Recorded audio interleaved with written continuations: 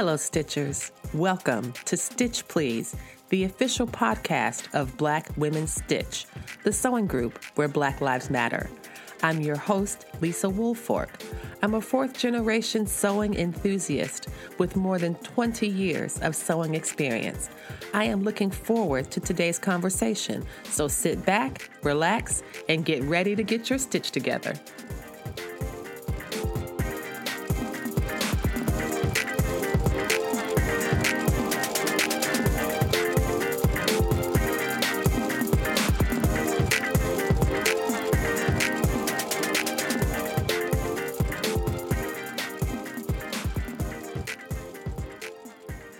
Hello, everyone. Good day, and thank you so much for tuning in to the Stitch Please podcast, the official podcast of Black Women Stitch, the sewing group where Black Lives Matter. I know I say this every week, and I know y'all must hopefully believe me when I say it, because I am incredibly sincere when I say that I am excited to get with y'all every week and to have this conversation. And I am especially thrilled to be talking today with Malaysia Anderson of Lily's Creations. Malaysia's work is exquisite. I think her style is a combination, at least in my view, of African prints meets a kind of vintage look. She has these absolutely beautiful silhouettes in a variety of collections that she has designed and sewn and sold over the years. And so I am so happy to be able to welcome Malaysia to the program today. Thank you so much for being here. Thank you so much for having me. I'm so excited to talk to you guys. I am so excited too. And I'm hoping that there's folks who are familiar with your work. And if not, I will include links to a variety of so many things that she has done. But I wanted to kind of begin with, where does your sewing story begin? How did you get started sewing? Well, my sewing story began with my mother. My mother would make our clothes as a kid. I grew up in a time where, you ate dinner, had a bath, and was in the bed, whether you were asleep or not, by about 7:30 at night. And she would take that time to do all the things that she liked to do, which included sewing. And a lot of times she would make us dresses and things like that and hang them on our door all ready for the next day to be worn to school. And I just thought that was just, magical. And so as I got older, probably around about 9, 10 years old, I wanted to learn how to sew. I didn't necessarily want my mother to teach me herself how to sew. I felt like my mom probably would have cracked the whip a little bit, and I would have been like, nope. So we had 4-H in my town at that time. I live in Roosevelt, New York, and it used to be right above the European Bank that used to be in Roosevelt. And they offered a variety of classes, and one included sewing. My sewing teacher's name was Mrs. Taylor, and that's where I actually learned how to sew. My first year sewing under her tutelage, and then every summer thereafter, I would help her teach the other kids how to sew.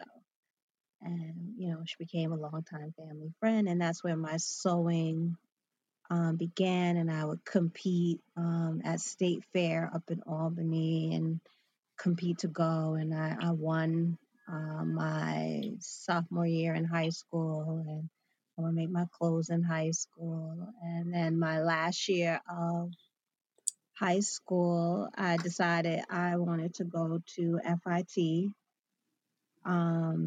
which was a daunting task because I wasn't, the traditional, I want to be a designer where I was drawing and designing.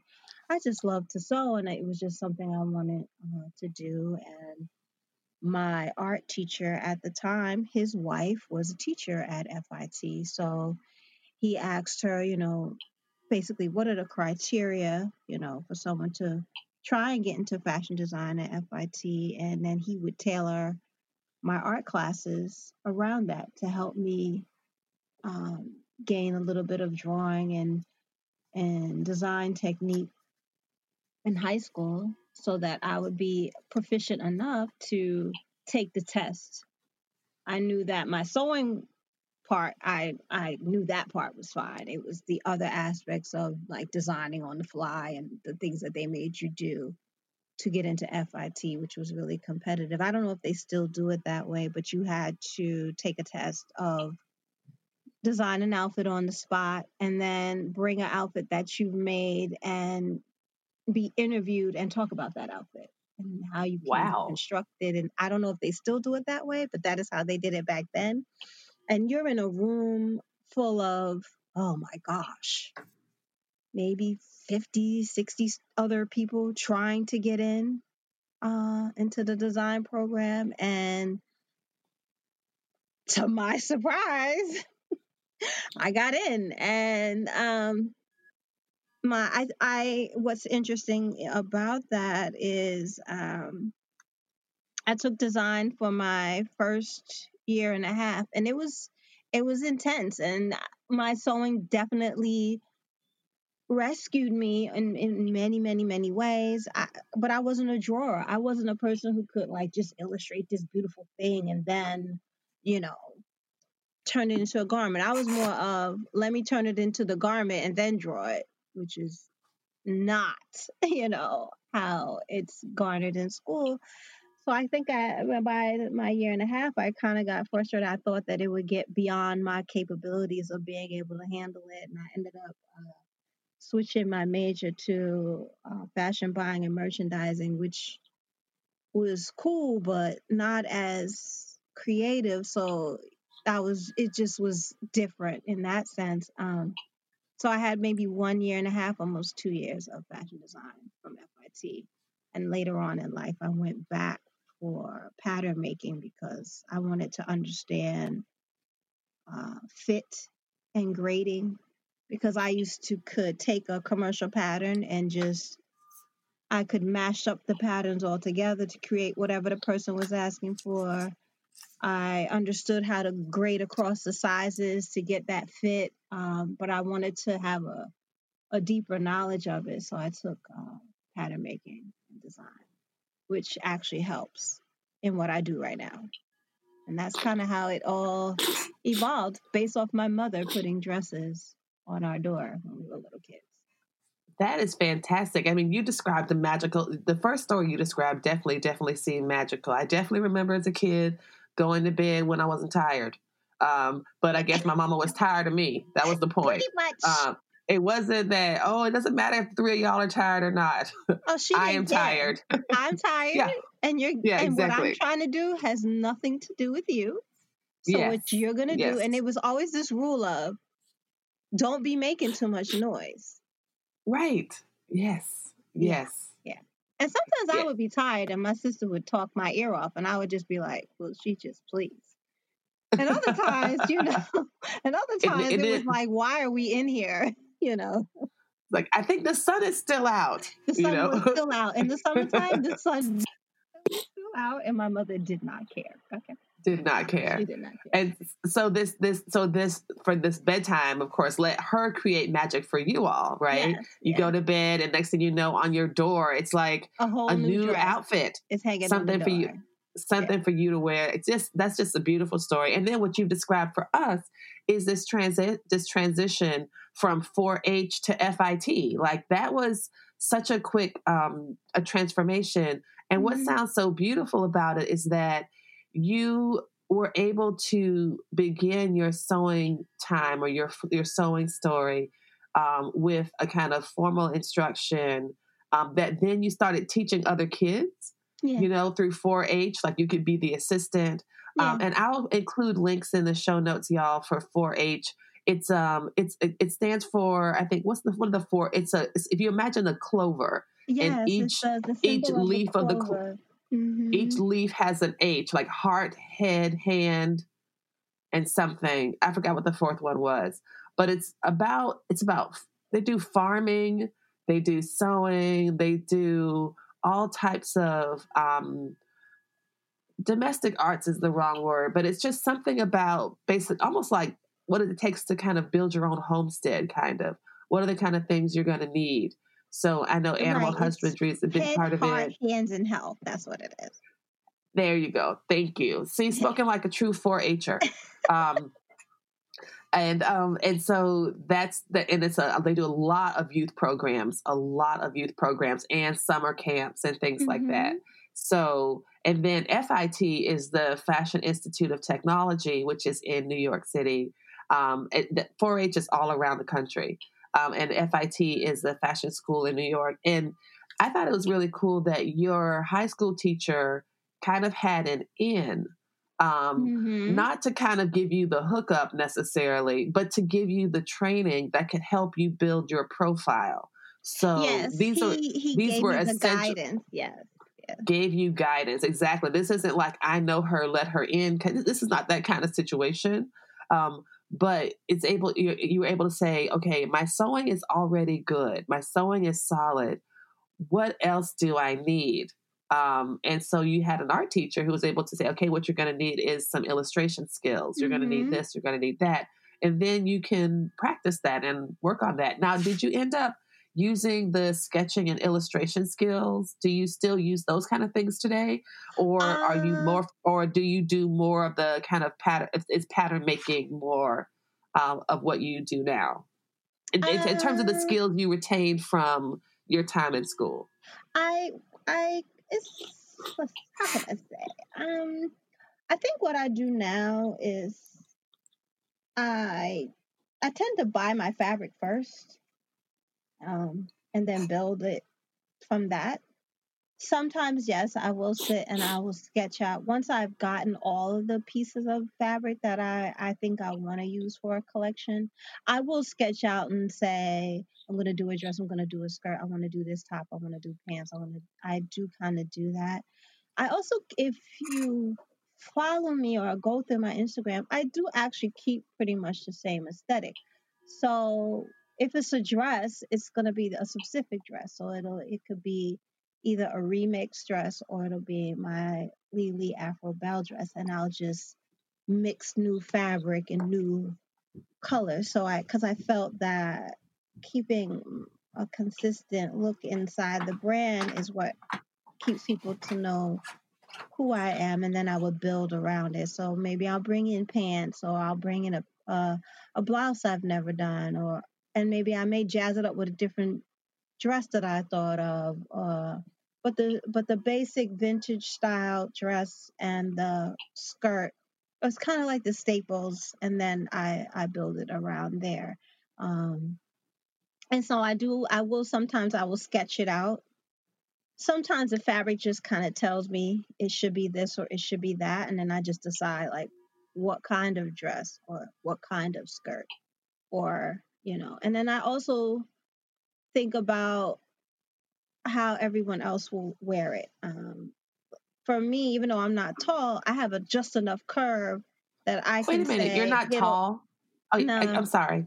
You are not tall. So one of the things I'd love to we're going to talk about, y'all, is on the list of things to discuss was her fashion photography. Because if you scroll through her page, she's got these gorgeous, gorgeous photos, vintage cars and on stairways. And, and of course I want to get into some of the shoes. And she's got these beautiful, beautiful photographs. There is no way I thought you were anything less than 5'11". I Oh thought for no, I you, am not sure. tall, and my I photographer thought for is the sure you were bomb. tall. I thought this is news to me. I'm so glad you told me this, because if I ever happen to meet you in real life, I think I You would be won't so be shocked. shocked. I would just be like, wait a minute, this is not the same person, because the person I'm Well, I meeting is like probably 6 will feet have on tall. heels now because I will wear heels to an event. I don't for that very reason. I am not tall, and I have hips and I have a small waist, so it actually helps when I'm making something. If I can get it to fit me, because I'm very shallow, I have fit issues that if I can get it to fit me and look nice, I pretty much know everybody else will be able to wear it because I'm not exactly an easy person to fit. I'm not like straight or perfect or yeah, I'm not that. So sorry, not tall. Oh my gosh, that is so awesome. No, I guess like you said, your photographer's the bomb, as well as the pieces that you put together. I wanted to ask you, how would you consider your Afro Belle dress one of your signature pieces? And I also like how you said you start with the fabric. What you were describing earlier about pattern making and how that became most useful for you, or in your current work right now as a designer. I thought that was really great because what we're learning now, at least those of us who are using Big Four patterns, they're now call it pattern hacking, and you can Yes. actually buy Yeah. a pattern and practice it. I think Simplicity has that pattern hacking line that gives you Yeah. instructions on how to change things around, which is, things that you've learned in school. And I don't know, I just thought that was interesting that, this mix and match kind of thing is something that home sewers are now being encouraged to do formally.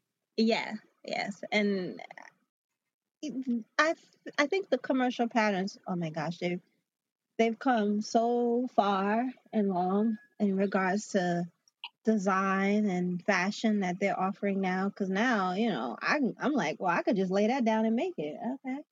Whereas in the past, I used to be like, how many pieces? I would mash up 4 patterns to get there. So Wow. now, and that's just what I would. I just, if I saw a picture in a magazine, I could drape it. I did take draping. I have a draping form. But for offering things online, I feel like draping would take me too long. I wouldn't. It would be too costly to drape each and every piece for each person. So I had to learn Right. um, hacking and fit and measurements and things like that. I mean, someone can give me their measurements now, and I can tell if you're wrong or not just from looking at it. I can just be like, no, I think you need to take that again. That doesn't aesthetically make sense. You can't be an inch apart on your bust, waist, and hip. You're not a box. That's not possible. So Right. I think pattern hacking and understanding um, grading really helps. I think that's one of the challenges people probably have in using a commercial pattern is not understanding how to cut it to fit their size. They just take the pattern and let's say they'll cut an 8. I'm an 8. No, you're not. You're not an 8. You're not an 8. You're like a 14 in the hip, 10 in the waist, and an 8 in the Yes. bust. Exactly. But there's no guide in that when you get a pattern. They don't tell you that. They don't say before you touch this, before you touch this, look at the finish measurements. You look at the measurements on the back of the envelope, which are probably archaic. They probably have not updated that at all.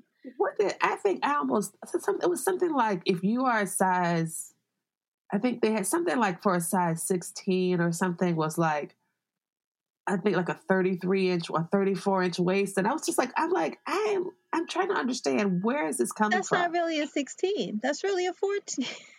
It's just it was some kind of just weird thing. It's very weird, or it's like an 8 is really like a 28-inch waist in reality.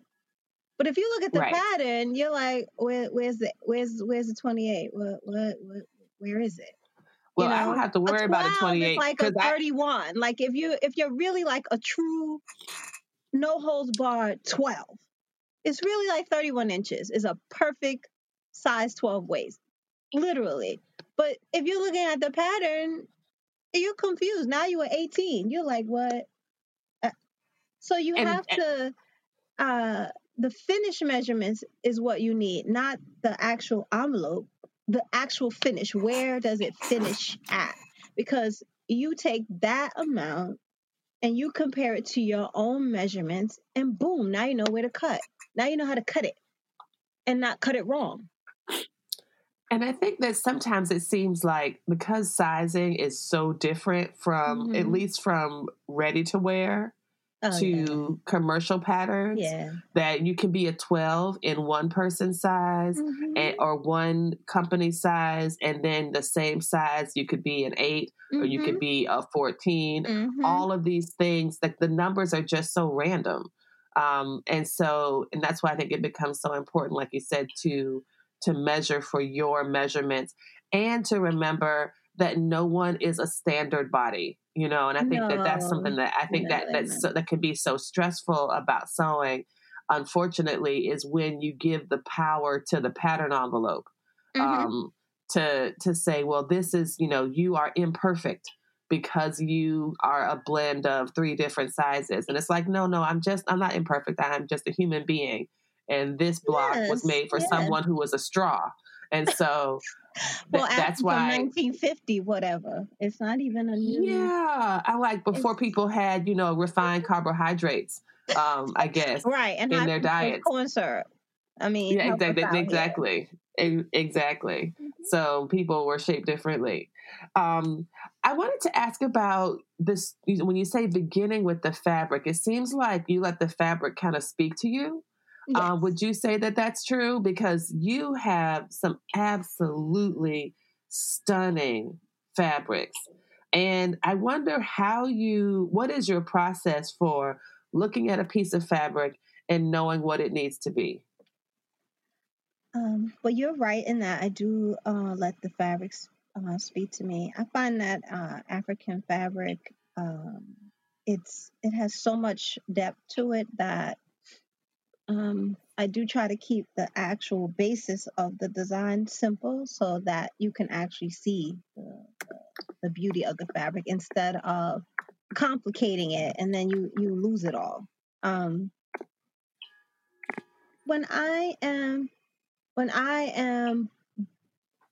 buying fabric, I do buy what I like in a sense. I have a tendency of color matching with my eyes without realizing I'm blending everything together. So I can buy a piece of fabric. Let's say which I'll be at BAM and they'll have a big African Arts Festival. I will see 12 yards of fabric and have no idea what it's going to be for, but I love it. I buy it. And as I go, I see stuff and I buy it. And then when it's time to form a collection, I'll pull out everything that I bought and somehow there's a cohesiveness and color and it just happens very organically. And then what I do is I kind of really look at it and say, you know what, that would make a really beautiful skirt, or this mixed with that would just make an awesome, dress. So some of it is organic, just the fact that how I interpret the colors in my mind, and then I kind of go from there. So I don't buy the fabric all at one time. I actually buy it in pieces and stages as I go along, and then um, build it. This spring, if I get to it, I hope. I actually bought my fabric from Spoonflower because I wanted to try something different.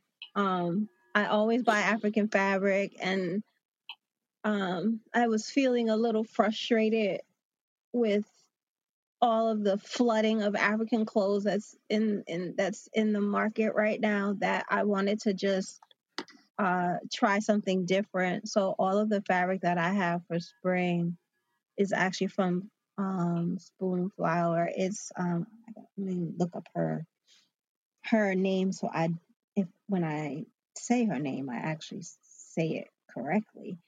Katie is the designer of the fabric that I picked. I actually follow her. Katie Cormanart. Katie Corman. Yeah, I know who that is. Yeah, Katie Corman. I actually follow her on Instagram. I love all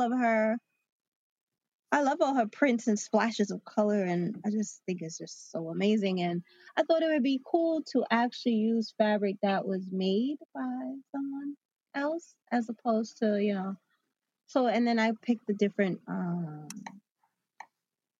like cottons and chiffons and things like that. And I still ended up blending the colors together, even though, I still ended up doing it anyway. So if I lay it all out, they all look like an Easter egg rainbow. Oh, I that's could awesome. probably mix and match half of them together unknowingly. It's just the way my eye tends to play with the color. I think that keeping it organic in that way, and I just feel like the fabric shouldn't be so disturbed. I've seen people do so many things with it that you almost disturb the fabric and it can't even really tell a story. And I kind of want to keep the artfulness to the prints, and that's kind of where I allow it talk to me instead of me dictate what it's going to be. I think that organic process that you describe is really beautiful, and you can see that for your overall aesthetic, it's absolutely working. I was thinking about a post that you made back actually on my birthday, March 20th of this year, and you're wearing this fascinator that has like a net going down over your face, Mm-hmm. I don't know what else to call it. I think it's a fascinator. No, it's right. It's a fascinator. And then you have the bodice of the dress is in this bold red with white swatches. And then the skirt is black and white. I think never in a million years would I have thought to put a black and white skirt with a red, white, yellow, and black top. Like, I mean, what is it? Was there a particular story or something you were going for there? Because it looks absolutely perfect, but I never would have thought about putting those two things together. How do you get the fabric to, as you were saying, you don't want to disturb the fabric. I think that's a beautiful way to think about it. Let the fabric tell its own story. How do you manage to put these pieces together in a way that just works so perfectly? With that particular dress, at the time I felt that my mixes were kind of doing the same thing. They were, same color, big print, little print. And I wanted something that was mixed but not expected. I know that black and white goes with pretty much anything. So I had loved the black and white print itself. And then I just happened to see this red, and it has hints of black in it and yellow and white. And I was like, oh, that's it. Because you tend to wear a pop of red. You tend to wear like a pop of red with black or pop of red with white. So I was like, you know what? This is it. This is what I'm gonna do. And then when I bought it from a Etsy shop, I don't know if she's still on there. That was a long time ago.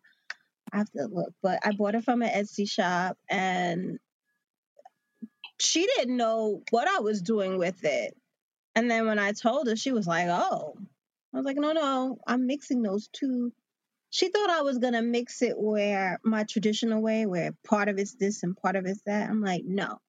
The top is this, the bottom is that. And which was unexpected. I actually love that dress. I still have that dress. I love that dress. I think there's a lot to love. It's gorgeous. It's just Sherri Shepherd has that dress. I love that dress. Yeah, I was going to ask about that, about like your celebrity sewing. Like, what was that like? So we're going to take a quick break. And when we come back, we'll continue talking with Malaysia Anderson about sewing for Sherri Shepherd, about the Etsy commercial that she did, and what she's working on next. So stay tuned.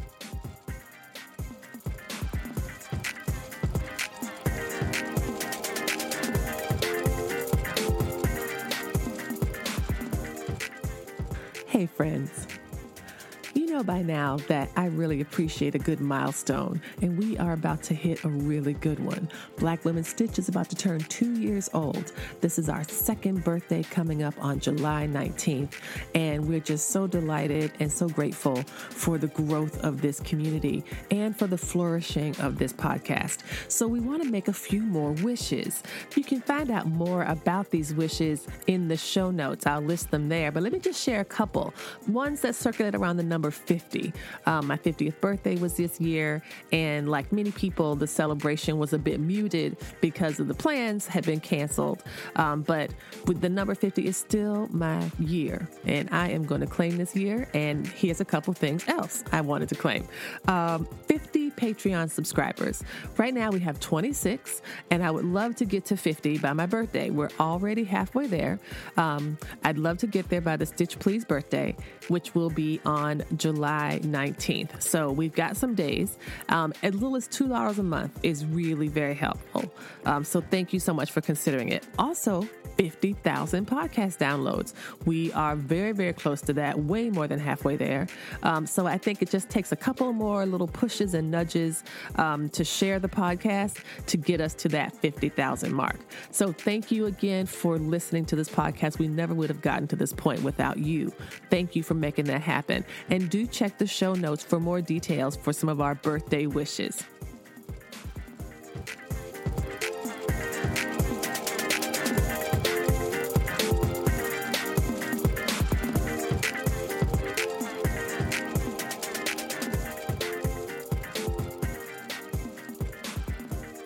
Welcome back, everybody. You are listening to the Stitch Please podcast, the official podcast of Black Women Stitch. And my guest today is Malaysia Anderson of Lily's Creations. And she's going to talk about her celebrity sewing, that the signature dresses and the things that she does in terms of color combinations and working with African fabrics and the Afro Belle dress is, it reached the eye of Sherri Shepherd. And so can you talk a bit about what that was like? I remember seeing her wearing that on TV, and I was like, oh, I know the person that made that. Yeah. It was really exciting. Awesome. So can you, it was exciting for me, and I didn't even do it. So can you talk about that process?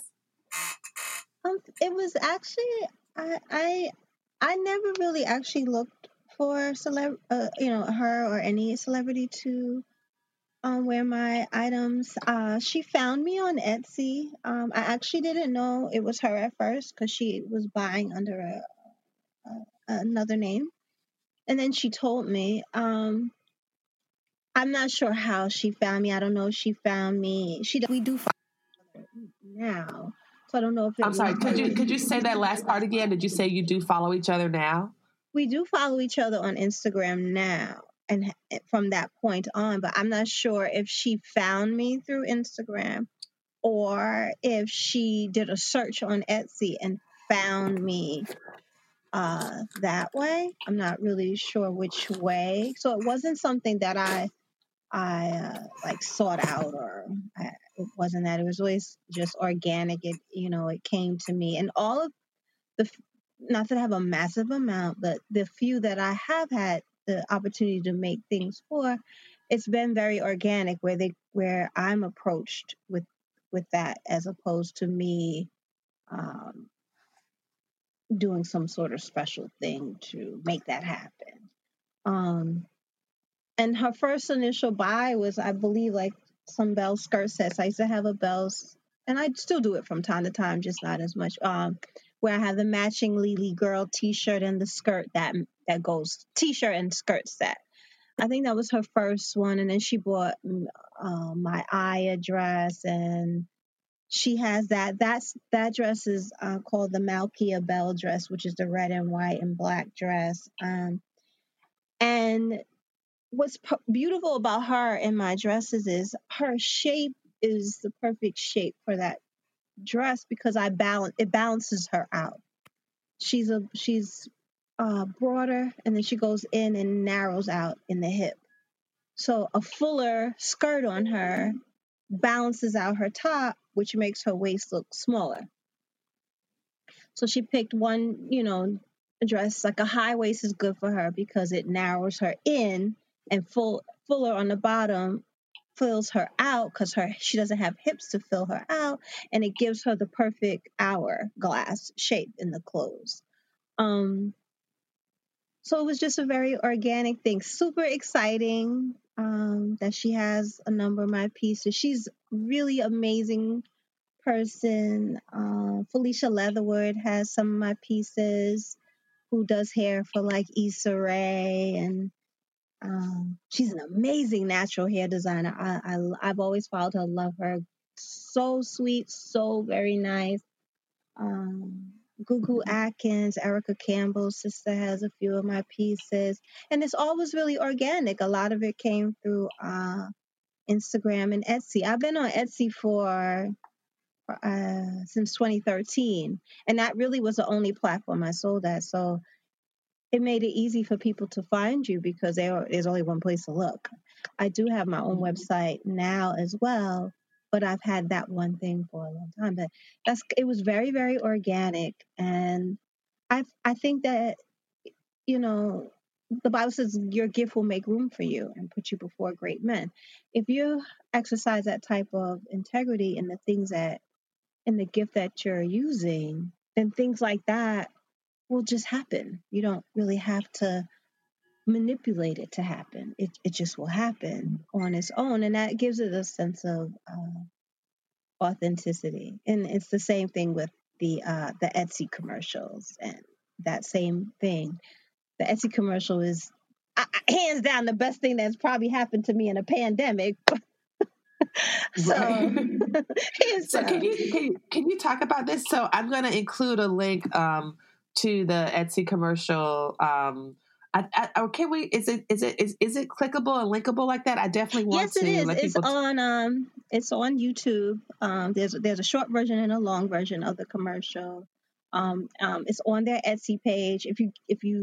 I can also give you the link for it. Perfect. Because I think So that that I'm going to include all the links to things that we've been talking about here in the show notes, so people can kind of check it. can follow up and see these things for yourself.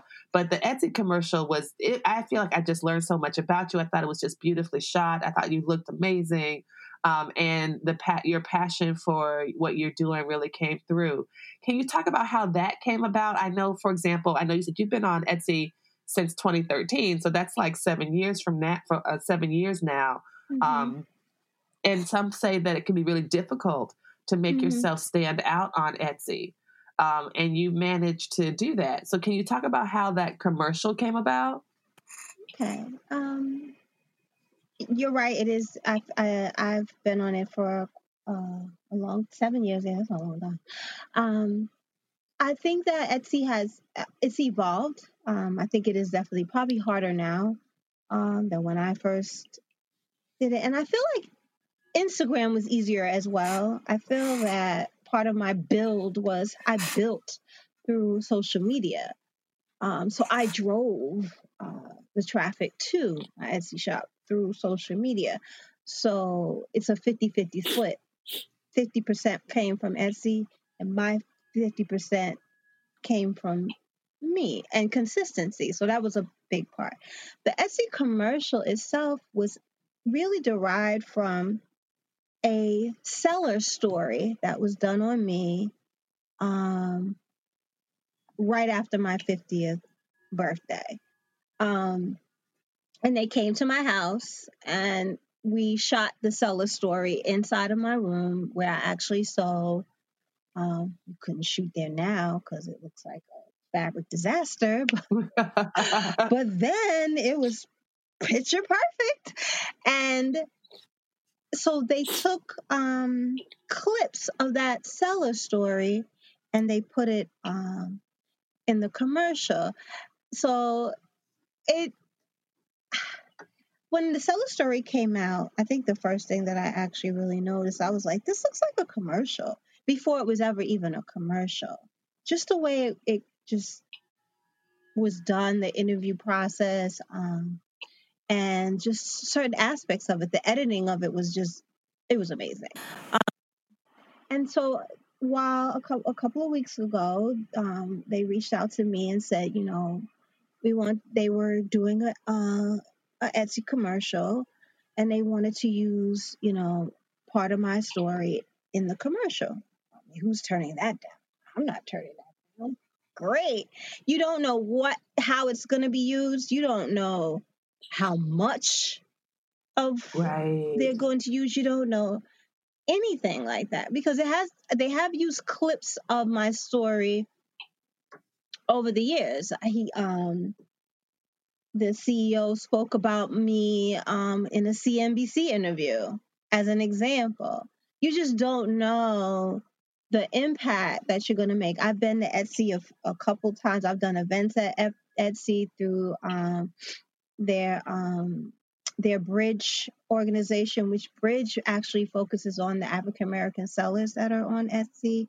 Really? Yes. So Etsy has some very unique aesthetics to it, and things that you don't realize until you actually get to see some of it in person, And that's kind of how the commercial came about. Now, I had no idea, really, absolutely no idea that they were going to use so much of me, which was like amazing. I thought, oh, they'll use a hand, Me at the sewing me machine, at the the back of sewing my machine, head. like a blurb. Like I thought it would just be like, boop. I really didn't know it was going to be, which those two aspects were kind of like one of my favorite parts of the story is when, I fan out the fabric and I'm fluffing a customer's dress where you see me bend down and I'm really fluffing the dress while they're shooting it. And it was a real customer's dress. It was that was Melanie will be excited when she hears this interview. It was Melanie's dress Awesome. in that story. And then the fabric that I'm fanning is from House of Mommy Water, which is an Etsy seller. I love her. Yes, She's I know amazing. her. I've used her She's fabric as amazing. well. I love She's her. so sweet too. She's just a nice person. Yes, yes. So, and I think the reason why my story tends to get embraced so much by Etsy is because I'm an Etsy seller and I'm an Etsy buyer. And not everyone does that. I buy and I sell in the platform that I sell on. So I utilize other Etsy sellers through my whole building of, what I do from anything. It could be a pattern. It could be the labels that I make, that I put inside my clothes. Those originated from an Etsy seller. So every aspect of what I do at some point has a woman involved or a small brand involved, whether it be my jewelry, a fascinator. It's at some point in any design or styling that I do, it's from a woman or a very small business. So being involved in that commercial and seeing it come like that was just really, I was crazy like everybody else, like, oh my God, I can't believe it. Because I really thought they was just going to use a hand. I had no idea. They don't tell you. They just say we're going to use you, and then you don't know how it's going to be. So it was definitely it was amazing that it's almost like you're taking your customers and the people you work with you in this moment because they're in it too. That's her fabric. That's my customer's dress. You know what I mean? So it's just it was definitely amazing. But that's really how it came about. It started from a seller story that was done a couple of years ago, and then they just, as amazing as editing is, and then they created this commercial and used clips of my story inside of it, and that's kind of how that came to be. That really is fantastic. That is and the way that you talk about it as a way to bring your customers with you and to bring your suppliers with you, and that you have this kind of really comprehensive approach to your brand. That you said you sell on Etsy, but you also buy your things from Etsy, and so you are supporting small businesses even as you are building different collections over the years and things like that. And I definitely see that, like some of the collections, like the names of your collections, that you really are very interested in this kind of community spirit. And so I wondered if you could talk a bit about what does it mean to build a collection? How do you transition from year to year or season to season? Are you interested, like I know you were saying before, how you start with the fabric and let the fabric tell the story. But over the years, you've had so many different collections. Do you have like a favorite? Do you have, I don't know. I don't know if that's possible for a designer to say, I like this one thing I've done more than another thing that I've done. How do you I even know, I can say tell? that. Oh, yeah. Um, I think my dresses are my favorite. Now I do have some dresses. I have one dress that I don't know. I just feel dreamy in it. And that's my MK Bell dress, which means wife. And that particular dress is made out of that Starburst dashiki fabric. It's got an open back. It has lace. The skirt is just dumb big. It's just bigger than big. I don't know. It's just that dress is just everything to me. And that was like my 20 out of my 2016 fall collection. It's just dreamy. When you put it on, it's just dreamy. And that's the only way I can describe it. You just feel like a African queen in it. And so yeah, I do have favorites. I think every collection I have a piece that I love. Last spring's collection was my kimono. I love that thing. I love it. I love the way it was shot. I love the colors. I just love the whole thing. And then I had, I think last spring, my polka dot jumpsuit. The most Yes. fabulous, comfortable. I mean, you could go shopping in that thing. You can go to brunch in that thing. Like, it was just comfortable. The pants leg is all super wide, so you're not constricted. But you throw it on and you look like you done, took a million hours to get ready. You did nothing. Put it on. And I'm looking at the polka dot now. I think this is a photo shoot, and you're sitting in a red like chair. Yes, that's the one. That's the one. Yeah. Can we talk a bit about your photography? And you said that your photographer is a wizard because he makes you look really tall. And Yes, so, yes, that is absolutely. He definitely does make you look tall because I am now today years old, learning that you are not tall. But like this, it's so many different. I always know that it's you. Whether you're wearing like this pant mix, this pant blouse mix, and you have like you're standing on a ladder. It's kind of really industrial, or it could be really kind of organic, where you're out like standing on a bridge, or sitting on a bench, or in a car. Like, how do you?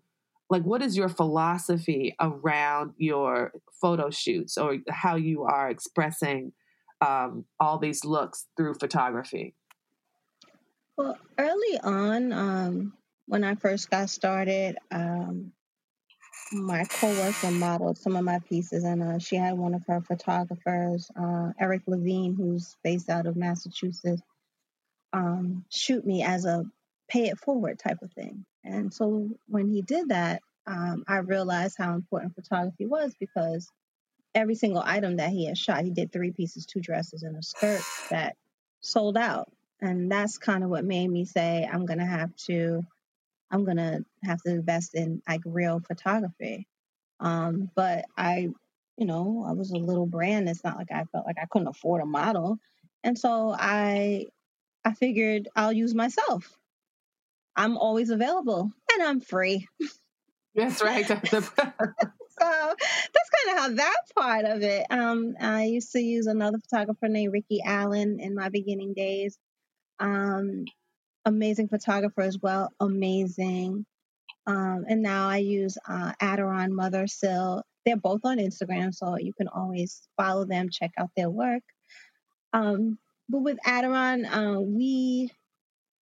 I'm usually the thinker. I'm always like, where can I shoot? Where can I shoot? Where can I shoot? Type of thing. So I'm always grinding on where we're gonna do on my next photo shoot. Where is it gonna be? I did kind of feel I don't really like, or I don't feel as comfortable shooting inside on flat backgrounds. It just feels very weird to me. Okay. So I tend to like to be outside. I like to be in parks and bridges and things like that. That my last spring shoot was actually in a B&B in Brooklyn. You would Yes. never Oh, know that. wow. You would never think that was in Brooklyn. So I rented the B&B with approval from the owner, and I did my photo shoot in it, and I loved it. It was very, first of all, I stayed in the B&B after, so that was great.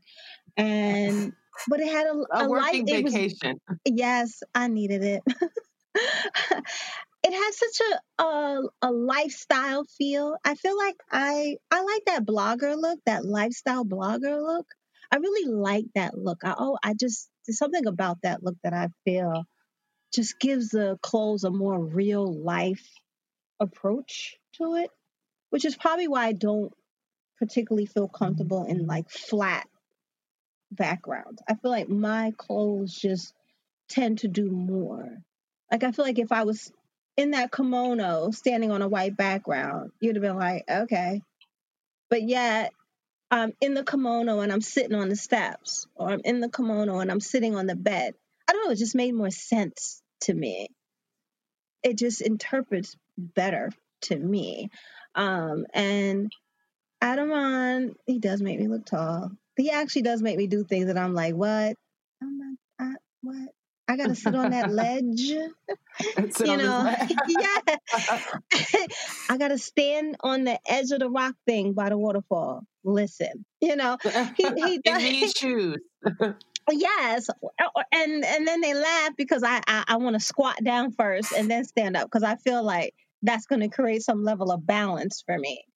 Um, he he definitely has pushed me, and I guess because I have been using him for so long, I'm so comfortable around him that now it's not, I don't think as heavy about it as I did when I first started out. Because and you have a found appreciation for people who do this as a living, because it's a lot of work.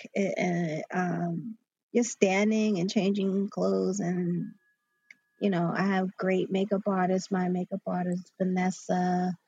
I use her now. She always makes me look extra pretty. I'm like, hey, I drag my friends into it from time to time to help dress me so I don't end up rumpled. Um, so Right, it's like, right, right. it's because I'm the model. I can't stand back and look like That's other right. designers. So it's almost like I rely on the photographer a lot more because he almost has to be my eyes and his eyes too at the same time. Right. And so we just kind of go from there. I do pick out the shoots. My last fall shoot, was at Eisenhower Park, which is in E- East Meadow, Long Island. Sometimes I drag them out my way. Most times I'm shooting in Jersey. Every once in a while I rebel and drag them my way. And they have to come out to Roosevelt Island. Yeah, yes. And I did actually, in 2016, I did actually shoot in my room, at my house, by my house, and around my house. And that vintage car that you referred to was my daddy's caddy. That was my father's Oh car. my word. Yeah. So, which I will forever love that shoot because it was like a year before he passed. And he actually got to see me shoot. Because usually I leave, no one sees it, then I come home and then they see the pictures afterwards. But they actually got to watch the whole process, and that was pretty amazing. So it's just a combination of uh, looking at the clothes and just wanting to be outside, and kind of going from there. So every place is different. There's only one time we've maybe shot in the same place, maybe twice. Other than that, it's someplace different all the time. Everything looks very different. It all looks very, broad and beautiful, and really just a wonderful sense of style. Now, can you tell us any advice for any emerging designers, people who might not, like might want to know like how to get started, and do they need to go to school? Do they need to, like, what do you think people need to get started along the same kind of path toward designing and building a brand. And I mean, I think that you have such a story of grit and determination, as well as just remarkable skills and creativity. So, like, what would you imagine you could pass on to someone who is where you were, maybe 20 years ago? I think the biggest thing is to remain focused. I know across the years I would focus on it, not focus on it, leave it, put it down, pick it back up, that kind of thing. So I think that if you know that it's something that you love, definitely focus on it, even if it's just a little bit every day. Don't be afraid to hone your skills and practice the things that you're not that great at. Because the more you do, the better you will be. Stay more true to yourself. I didn't ever try to be something else. I just kind of stayed true to the things that I liked the most, and kind of went from there. And I feel like that organic love for it is what helps other people love it, and they see that authenticity. I think that's really a big thing. Follow people that you admire, because they can, whether they are able to give an encouraging word, or they're able to, even in just them sharing themselves to their followers, there's things that you can learn. Consistency is really, really important, whether it's consistently sewing or consistently posting, or create things that on calendars for yourself. Like, if every Tuesday you want to be able to reach out to your followers and you feel like you want to say something, create a special day to do certain things so that you're able to be consistent. I know I want to wear head wrap on Wednesday for Rapid Wednesday, so I'm consistent. I like to do Talk Tuesday and just share something that might motivate somebody, or on a Monday, or Thursdays or throwbacks, and so on Friday, So if you do things that are consistent, what you want to present, you're able to build a cohesiveness. And I think that is definitely important, especially with how everything, the algorithms are so difficult now. It was probably a lot easier when I started than they are now, but that consistency that I built then helps now. If you don't start that way, you're not going to finish that way. So those are the things that I think are the most important. And be careful who you share your dream with. Be mindful. If don't share everything with someone who you know is not going to encourage you. Keep it to your chest, because it's your gift, and God gives each of us a gift. It's our moral responsibility to Him to use it. So don't treat it like treat it like the prize that it is, because He can take that and then turn it into something you never would have imagined. I didn't jump into, I'm going to be an entrepreneur. I didn't think that. It just happened that way. And sometimes maybe that's how it should be, or you would talk yourself out of it, I'm not doing that. So don't be afraid, stay, that there's going to be things that are scary. There's going to be things that you can't control. There are going to be times where you're going to want to cry. There are going to be highs. There are going to be lows. You're going to want to quit. Facts. You're going to want to quit. I can tell you how many times I want to quit. I can tell you how many times I want to close my Etsy shop. I can taste the quit. Don't quit. If I quit, I wouldn't have been in the Etsy commercial. I wouldn't have had my Etsy shop, because I would have closed it because I felt like quitting and I was tired. And here we are, you see? So just when it feels, because sometimes quitting can feel so tangible that you will quit. Don't quit anyway. And that's the best advice I can say, because there's going to be times that you could taste it. You could taste it. You could envision, okay, if I stop, this is what I'll be doing. Don't stop. Because you just don't know when the corner is going to turn. That's right. We are in the middle of a pandemic. I wanted to quit 6 months ago, 3 months ago. And I have made more money in the pandemic than I made all of last year. What if I quit? Wow. So, and I wanted to quit. I'm no lies told. I was just going to be like, you know what? I'm done. That's it. That's it. I'll just solve for myself. I don't have time for this. It's not going the way I want. I'm tired. Everybody's buying clothes for $5. They think my clothes should be $5. It's not possible. I can't do that. And it turns out you don't have to, and you don't have to. Right, but you feel so frustrated that you're almost like you're losing control. It's almost like I really felt like I was watching it die in front of me, and that was just so painful that I was like, I'm just gonna quit because I can't watch it. I just can't watch it just decline and die in front of me. Like it's almost like a baby. Like I'm doing everything I can to resuscitate the baby, to care for the baby, to nurture the baby, but the baby's still getting sick and the baby's still dying. And I'm like, well, I'm just gonna quit. But I didn't. So the best advice I could give is that. And pray, because entrepreneurship without some sort of spiritual sustenance, you will quit.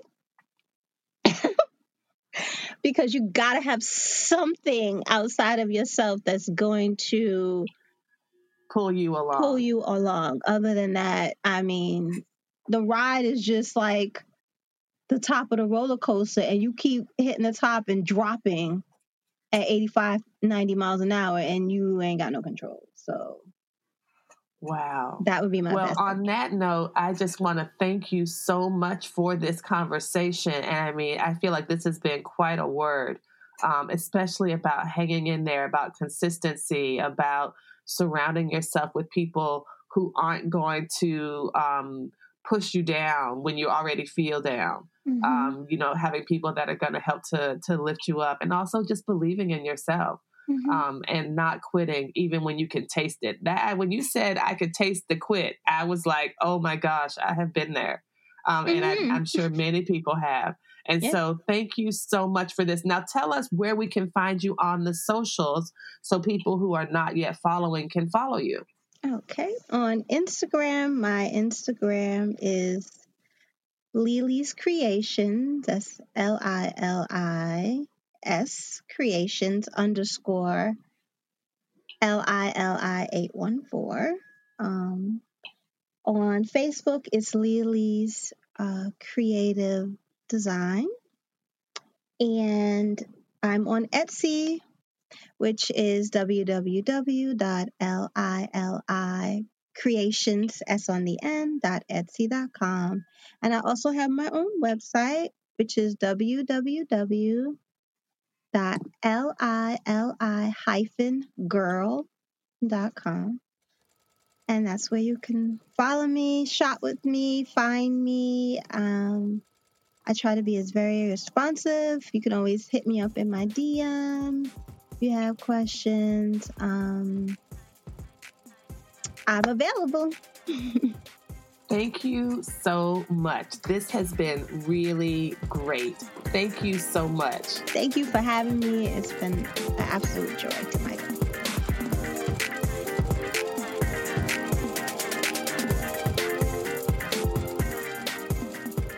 Thank you for joining us for this week's episode of the Stitch Please podcast, the official podcast of Black Women Stitch, the sewing group where Black Lives Matter.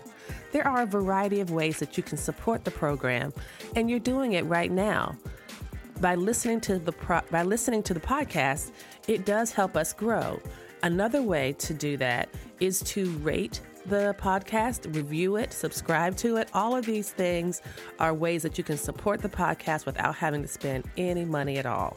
If you would like to spend some money to support us, there are ways to do that as well. You can make direct donations to our Patreon site for monthly contributions, as well as one-time contributions to PayPal, Cash App, or Venmo. And finally, we have another cute, very adorable way for you to support the Black Women Stitch project. It's a pin, a PIN enamel lapel pin that's very cute. It's about 2 inches wide and 1.5 inch tall, and it's of the Black Women Stitch logo. And that is $15 with free shipping to the U.S. And so if you drop $15 in the PayPal, Venmo, or Cash App accounts, and then send me your email, no, not email, if you send me your mailing address to my email, either at blackwomenstitch@gmail.com, or you send me a direct message on the Black Women Stitch Instagram page, we will put the pin in the mail to you. Again, free shipping, $15 for the pin, and all of this goes to support the Black Women Stitch Project. Thank you again for joining us this week. Come back next week and we will help you get your stitch together.